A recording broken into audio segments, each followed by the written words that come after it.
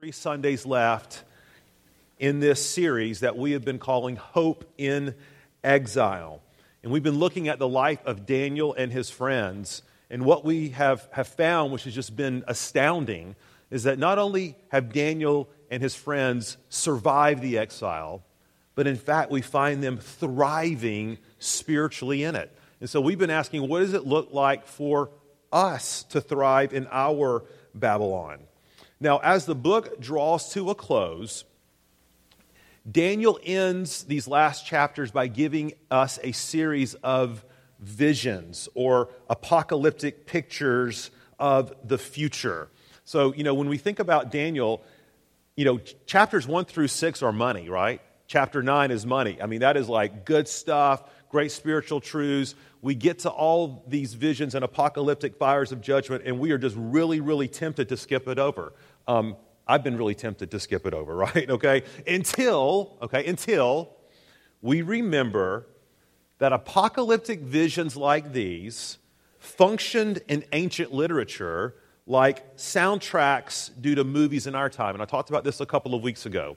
When I think about my favorite movies, okay, a lot of those are Christmas movies. Yeah, I am right there. Okay, I love the Christmas movies, whether it's The Holiday Inn or White Christmas.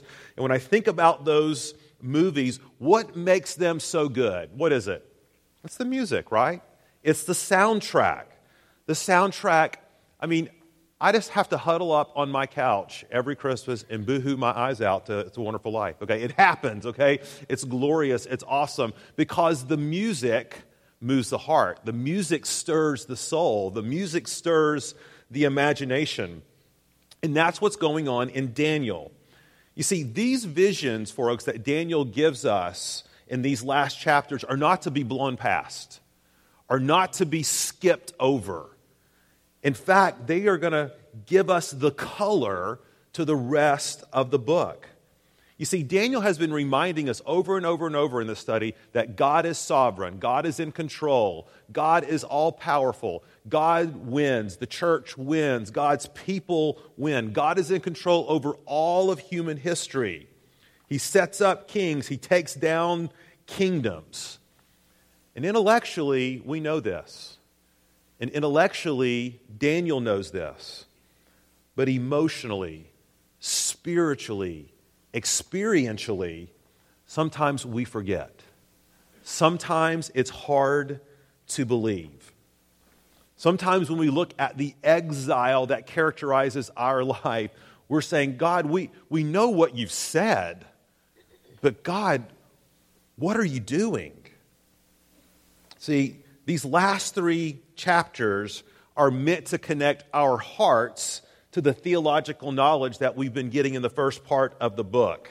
And so when we come to these last 3 chapters, we have a concluding vision in chapter 11, which we'll talk about next week. But chapter 10, this week, is going to take us behind the spiritual curtain, so to speak. Daniel is going to reveal life as it truly is.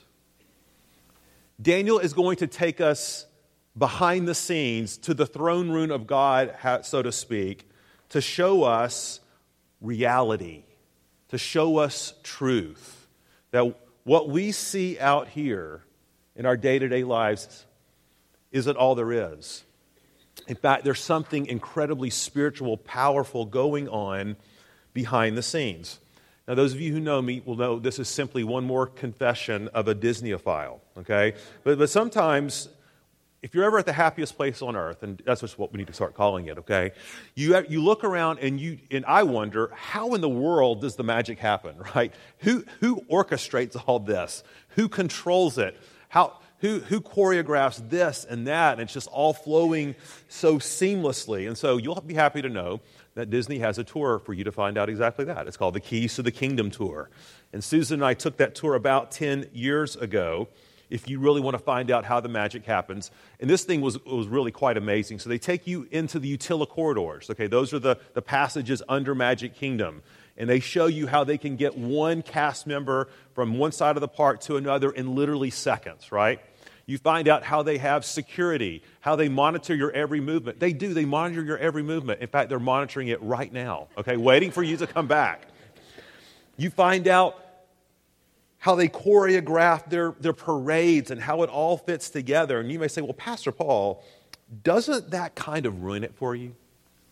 Now, I'll admit, it can be a bit disconcerting to discover that Minnie Mouse is really a middle-aged man who smokes a cigarette on their break. Okay, all right, now that's okay. That's a little disconcerting. Just kidding. Okay. But no, in fact, it gives me an incredibly greater appreciation, a greater confidence that, like, these people know what they're doing. Okay, like this is pretty unbelievable that they can make the trains run on time like that. That's chapter 10. It's the trains run on time chapter. See, Daniel wants to pull the curtain back and show us reality. Show us life as it truly is. To show the heart of the conflict and struggle we have in this life and to look at it and not despair, but to walk out of here today with confidence and hope, even if we don't quite get everything that God is doing right now. So we're going to read chapter 10. It's one of the shorter chapters, thankfully, in these visions. And if you don't have your Bible, you can follow it along on the screen behind me. Hear God's word. In the 3rd year of Cyrus, king of Persia, a word was revealed to Daniel, who was named Belshazzar. And the word was true, and it was a great conflict. And he understood the word and had understanding of the vision. In those days, I, Daniel, was mourning for 3 weeks. I ate no delicacies, no meat or wine entered my mouth, nor did I anoint myself at all for the full 3 weeks. On the 24th day of the 1st month, as I was standing on the bank of the great river, that is the Tigris, I lifted up my eyes and looked, and behold, a man clothed in linen, with a belt of fine gold from Uphaz around his waist. His body was like beryl, his face like the appearance of lightning, his eyes like flaming torches, his arms and legs like the gleam of burnished bronze, and the sound of his words like the sound of a multitude. And I, Daniel, alone saw the vision. For the men who were with me did not see the vision, but a great trembling fell upon them, and they fled to hide themselves. So I was left alone and saw this great vision, and no strength was left in me. My radiant appearance was fearfully changed, and I retained no strength. Then I heard the sound of his words, and as I heard the sound of his words, I fell on my face in deep sleep, with my face to the ground.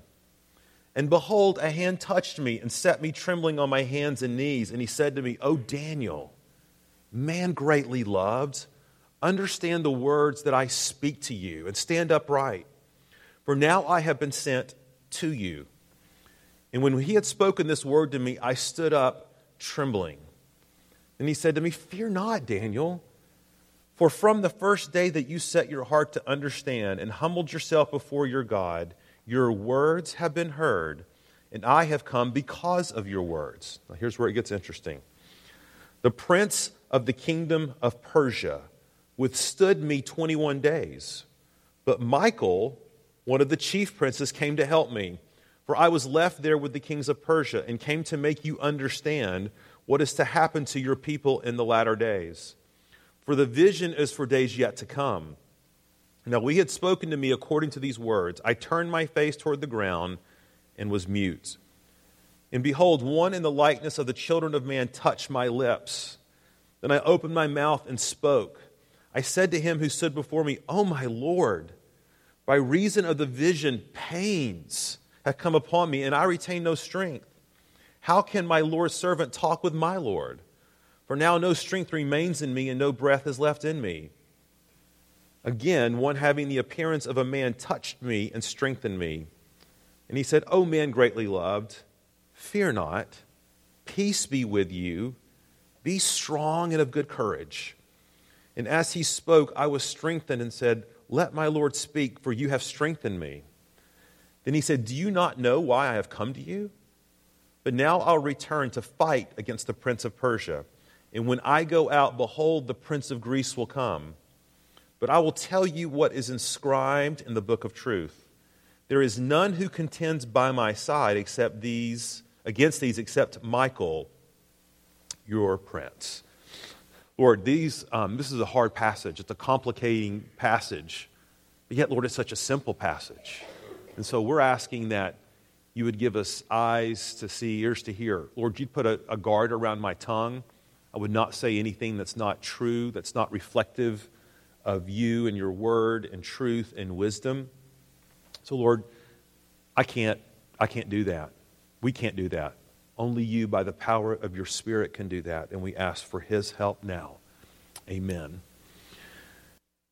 The third year of Cyrus makes it about the year 536 BC. And it tells us in verses 3 and 4 that Daniel has embarked on what we would call a big boy fast. Okay? 3 weeks. Okay? I have trouble fasting for 3 hours. Okay? But 3 weeks, it says he's mourning, he's fasting, he's praying. He says he hasn't been anointed. What does that mean? It means bro has not showered. Okay? So he is like, he's got the ashes on top of his head. He's disturbed. It says in verse 12 that he is set in his heart to understand. No. What was Daniel trying to do here? What was confusing for him?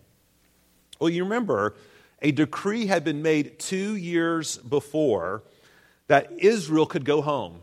Cyrus said, your exile is over, and I'm releasing you. You're free. Go on back to Israel, which was 600 miles to the west. And we know that the first wave of exiles had already returned.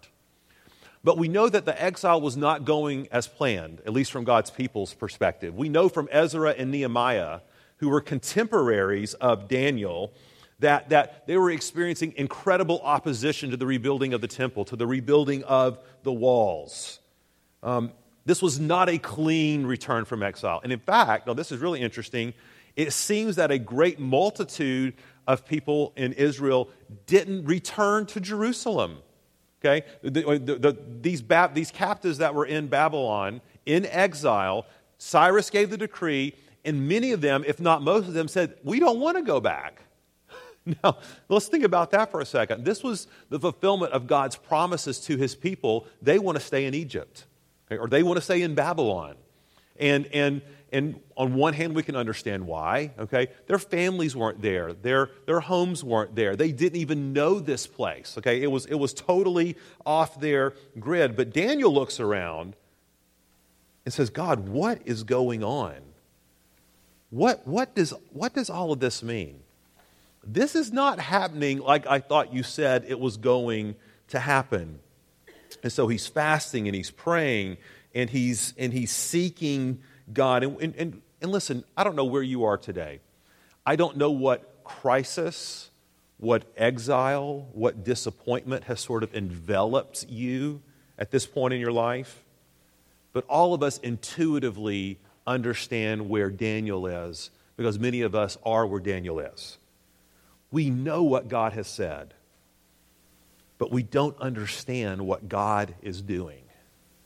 And this drives Daniel to be before the Lord. And there's 2 things I think that Daniel wants us to be reminded of this morning. And here they are, 2 simple things.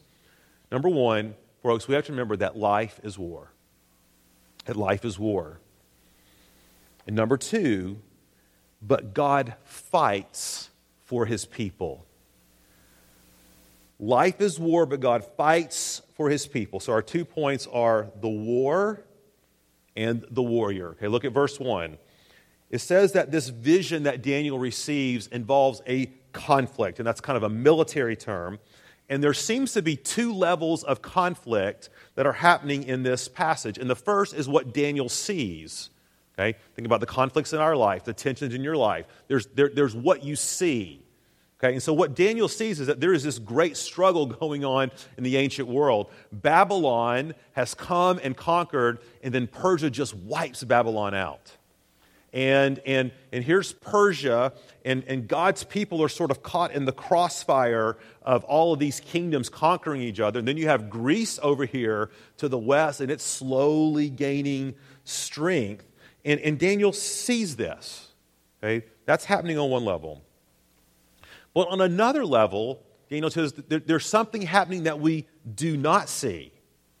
You see, there is a spiritual war in the heavens that parallels the earthly struggles and wars that are going on here on earth. Look at verse 13. this angel warrior or angel fighter, I mean, he is a warrior. He shows up, and this is what he says. He says he's been fighting with the prince of Persia, which evidently is sort of a demonic counterpart that sort of reigns over Persia. And that this opposition and fighting was so intense that he was delayed 21 days from responding to Daniel's prayer. In other words, God heard Daniel's prayer, God sent out his messenger, and he's been delayed 21 days. And so he has to call in Michael. Now, if you read other parts of Scripture, we know that Michael, the archangel, is the sort of the captain of God's armies. He has to call in Michael to help. In fact, we know that he says that at the end of the chapter that once he's finished with Daniel, he's going to return to the fight with the prince of Persia. And that once he and Michael have dispatched the prince of Persia, they're going to take on the prince of Greece. So we have all these sort of demonic representatives of these earthly kingdoms duking it out behind the scenes. Have I lost you yet? Okay, stay with me. Let's be honest. To our 21st century ears, this stuff kind of sounds what? Like cuckoo for Cocoa Puffs, right? Okay, I mean, this is cartoonish or fiction, or this is like Saturday Night Live and the church lady sort of stuff, or The Exorcism, whichever version you happen to watch, okay? Even as Christians, we're kind of embarrassed by this stuff.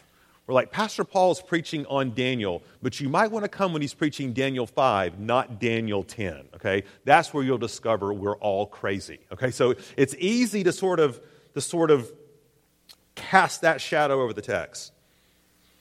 However, we have to remember that spiritual warfare is a significant and it is a consistent theme of Scripture. You cannot read your Bible more than 2 chapters till you get to chapter 3 when Satan appears on the scene in the form of a serpent trying to deceive Adam and Eve in order to destroy the purposes of God, in order to destroy God's people. We see this in the wilderness with Jesus. Remember, Jesus came to die. And Satan, because he has dominion over the world, appears to Jesus while Jesus is fasting. Isn't that interesting? To tempt him and to say, Jesus, I offer all of this to you. Just bow your knee to me. Because he knew that if Jesus went to Jerusalem to die, that God's purposes would be fulfilled. Satan wants to destroy the people of God. We see it in Revelation. All the way to the bitter end, Satan is wreaking havoc on the people of God, the church. And not until Satan and his minions are cast into the lake of fire will there be peace. This is not a peripheral theme in Scripture. That's what I want you to see.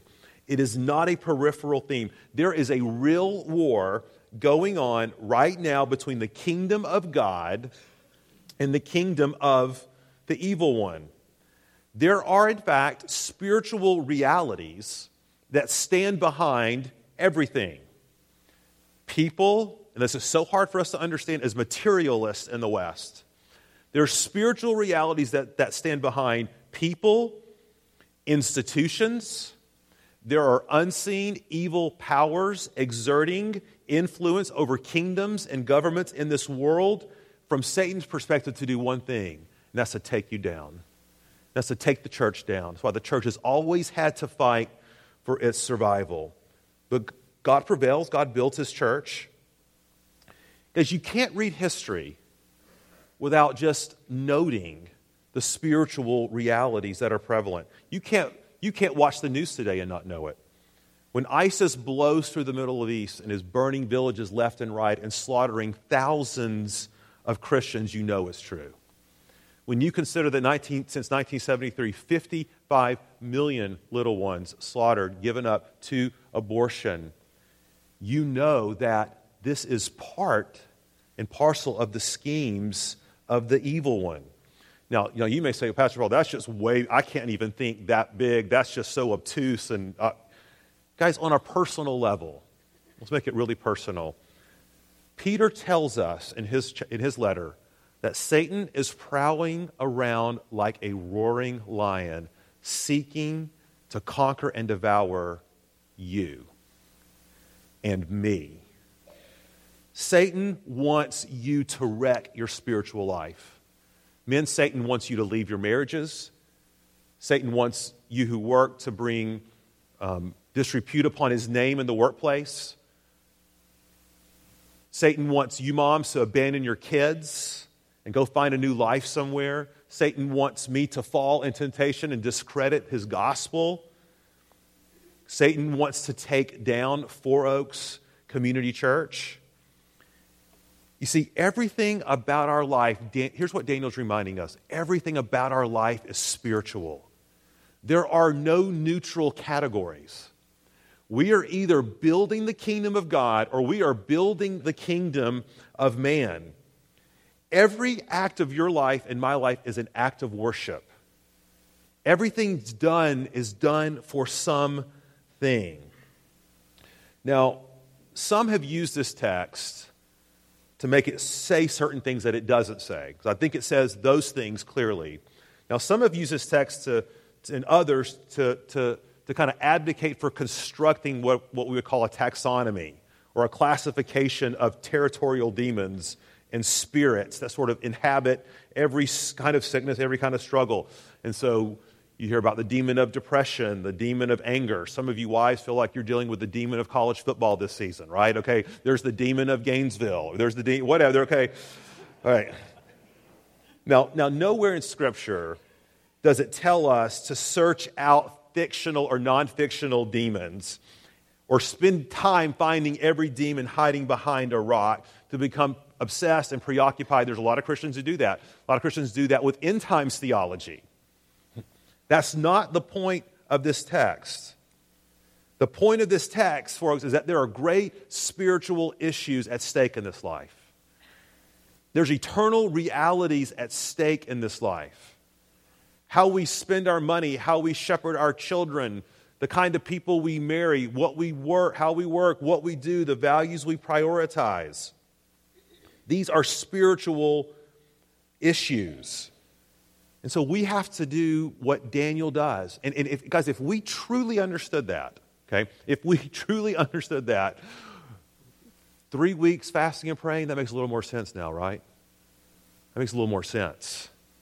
Daniel is seeking after God because he knows what's at play. As you know that prayer is a great barometer of how much you and I get this. Prayer is a great barometer of this. Prayer is an indicator of just how important and urgent we think the spiritual matters of life really are. Now, here's a great quote, and parents use it for your kids as a little nursery rhyme at night. Okay, I love this. So simple. Until you know that life is war, you'll never know what prayer is for.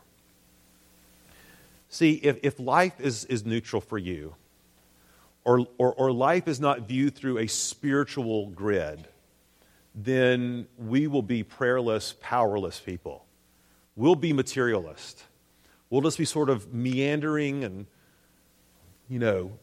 lackadaisically through our days, through our lives, no sense of urgency. But what we get from Daniel here is be alert, Four Oaks.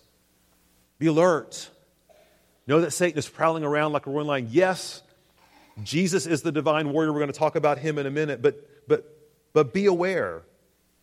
Now, also know this from this text. Prayer is not just the barometer, it's also a conduit to God's power in our lives, okay?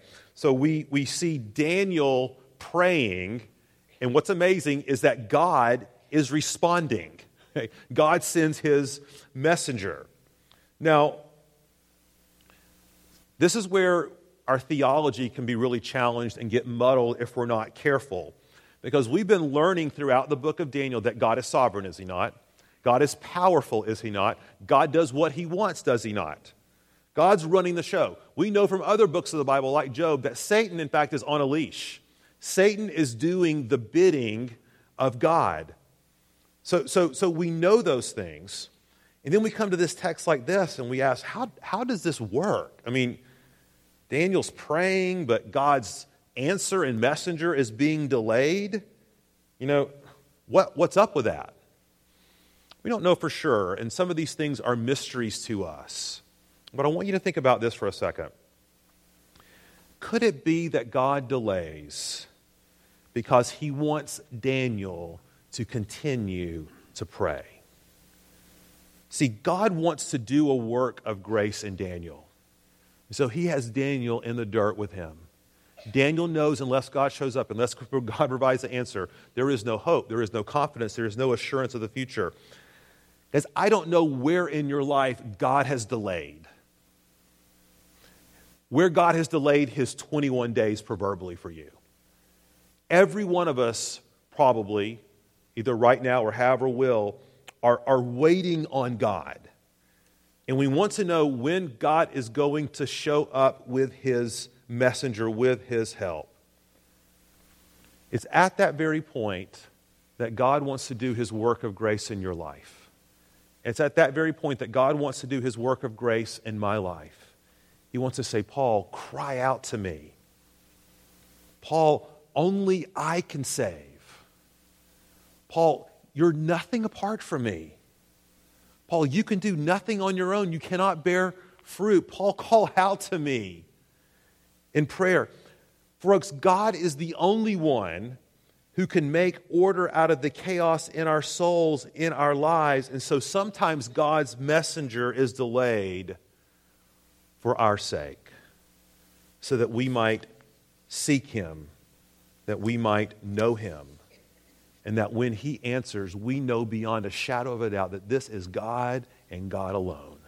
It doesn't have anything to do with me. Guys, in January, we're going to be wrapping up with this series and the Advent series around Christmas and the holidays. But we're going to spend the month of January preaching through the Lord's Prayer in Matthew. We are going to spend the month as a church family crying out to God. We are going to cry out to God for ourselves, our souls, our neighbors, our country, our church, our families, our friends, this city, our children, our marriages, relationships, because we know that life is war. And when we really know that, we will know what prayer is for. And here's what's so cool in this passage. And here's point number 2. When we cry out, God moves. He may not move when you think he should move or how you think he should move, but he moves. Okay, let's look at the warrior in this text. It says this messenger, an angel, is sent in response to Daniel's prayer. And look at the way Daniel describes this messenger, this angel, in verses 5 through 6. It says that he looks like beryl. That means emerald. He's shining. He uses the word lightning, flaming torches, bronze. I think it's pretty clear, guys, that Daniel is describing a angel in warrior garb. This is a specimen of a creature. You do not want to mess with this guy. He might as well be wearing a sign that says, "Come at me, bro." Right? You don't want to mess with him, okay? And what does Daniel do when this angel appears? Have you ever been in a room where a dignitary comes into the room, like a governor or congressman or president even? And regardless of whether you like him or her or agree with him or her, there's always this hush, is there not? There's always this respect, unless you're part of the cast of the Broadway show Hamilton. Other than those guys, right? Okay? Now multiply this by 100. There's just awe. Just God's messenger shows up. And Daniel is absolutely undone. He is spiritually devastated. Now look at verses 8 and 9 and 15. Just a few of the adjectives to describe Daniel at this point in time. He's helpless. He's shaking. He wants to lie down and take a nap. Okay? Get me, I want to go to sleep so I'll forget all this. He's breathless. His strength has left him. He has the appearance of fear. He's trembling. He's falling on his face. He's mute. He can't speak. He has no strength. He is literally overwhelmed by this messenger from God. Now, his companions don't see it, okay? But they know something's bad's happened or crazy because they have scattered. Now, who does this remind us of? Paul on the road to Damascus, right? Jesus appears to Paul, and everyone is terrified. And what happens when Jesus confronts Paul? Paul is laid low. Paul is blinded. He cannot see. See, I think what we're after here is that there's nothing casual about this encounter. And folks, there's nothing casual when God's people encounter their God. You know, I think that theological pendulums swing, and there was a time and a place where God seemed so distant and so abstract that people said, we've got to recapture this idea that God is with us. And so let's take down everything that beholds glory or transcendence or holiness. We have to remember, folks, that God is not our bro. He's not our fishing buddy. Okay? He's not someone who's there for us like a butler in a pinch, in a crisis. We want to ring the bell, God will come running. But otherwise, he's largely upstairs attending to other servant duties until we need him. No. When Daniel asks for help and God's messenger shows up, and understand, this is not even God. When God's messenger shows up, his presence through this messenger, Daniel is finished. Think about John in Revelation. Remember, John the Apostle was Jesus' closest disciple. He was the disciple who was the beloved, the one that Jesus loved during his ministry. But yet, when the risen Christ appears to Jesus, so when the risen Christ appears to John in Revelation 1, and John beholds him, what does it say? John says, I fell down to the ground as what? As if I was dead. In other words, I wanted to melt into the concrete. Okay, that's how terrifying this picture was. Guys, I said this in the first service, but if Jesus showed up here today, they would have to shut this place down. I don't know who they is, okay, but they would have to shut it down. I mean, we would not leave or remain unchanged. We would be hugging the ground. Now, where am I going with all this? Guys, pray. This is what I pray for us.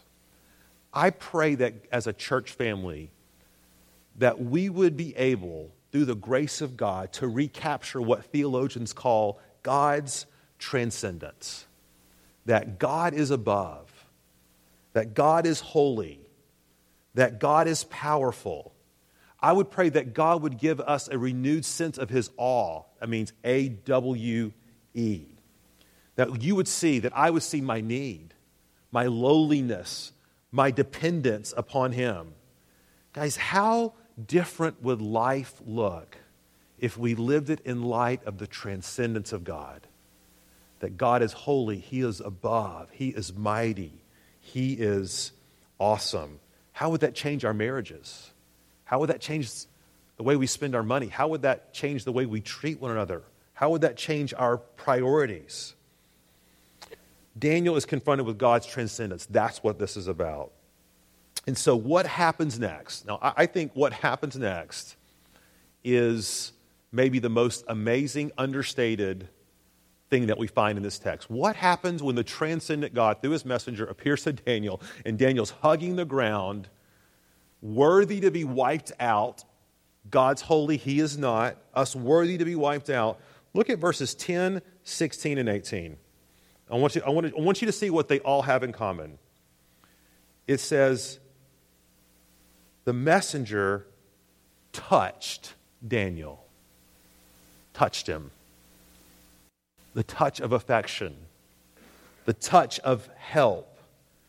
He comforts him. He lifts him up. He encourages him.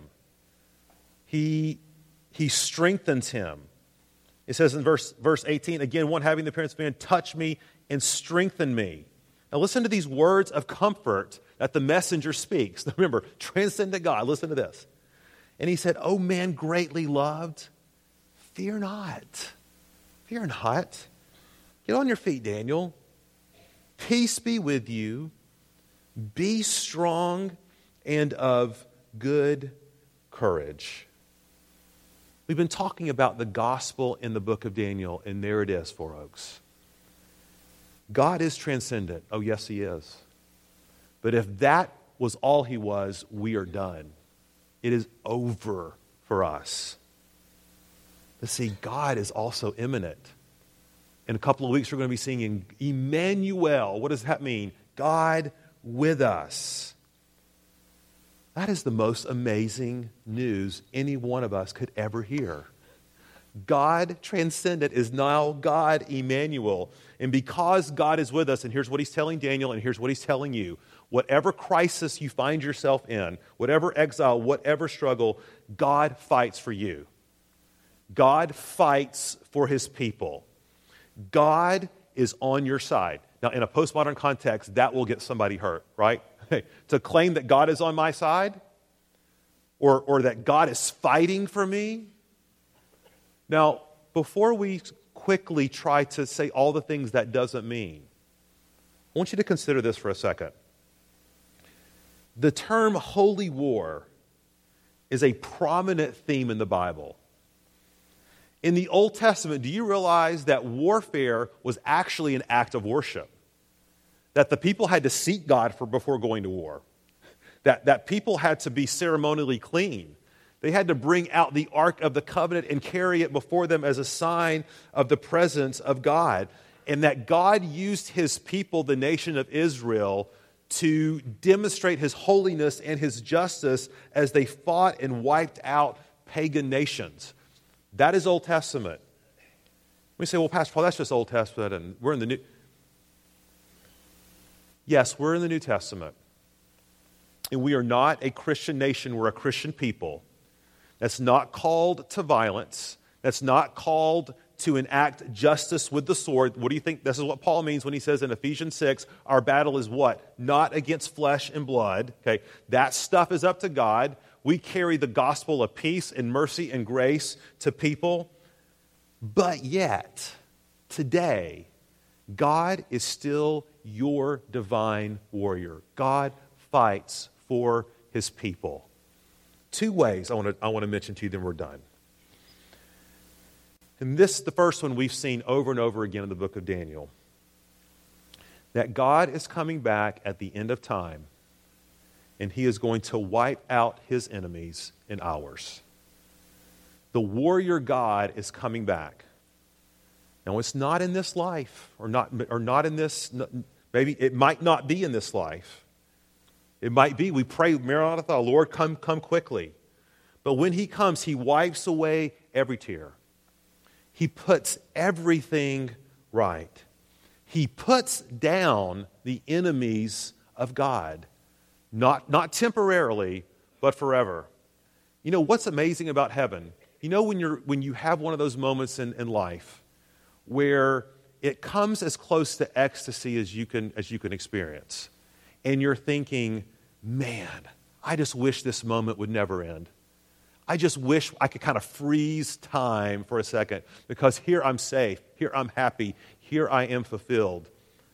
That's just a little glimpse of eternity where Jesus says, it's all over.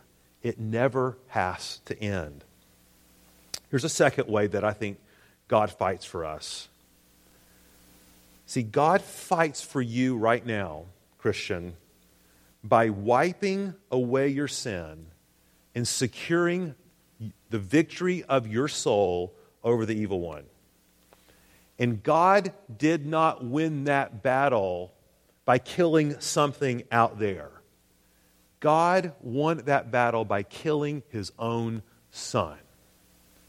You see, the warrior God did not spare his son, but gave himself up for us all as a sacrifice of atonement.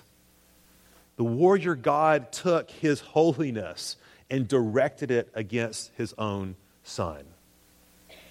That's why God fights for you.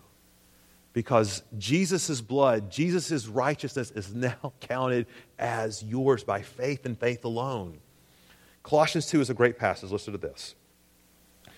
And you who were dead in your trespasses, in the uncircumcision of your flesh, God made alive together with him, having forgiven us all our trespasses by canceling the record of debt that stood against us with its legal demands. Now, how did he do that? Then he set aside, nailing it to the cross. He disarmed the rulers and authorities and put them to open shame by triumphing over them in him. That's the gospel. God did not come into the world to set things right by the world by erasing or eradicating the world. He killed his own Son, nailed him to the cross, and in the process triumphed over his enemies and secured your salvation and mine. And now he fights for us. I'll ask our leaders to come forward, prepare to serve Lord's table. And here's what I want us to do this morning. As you're coming to the table, I want you to be reminded this life is war. But I also want you to be reminded that God fights for us. And as you think about God fighting for you, think about God's transcendence, that he's over, that he's above, that he is holy. And that God would lead you to live in light of that with a deeper awe. But that we get to come to the table. Do you see? Okay. We're seated at his table. We are no longer enemies. We are friends of God because of the cross. God is with us. He's with us. Let's celebrate that today. So go before the Lord, ask him to prepare your hearts as we come to the table.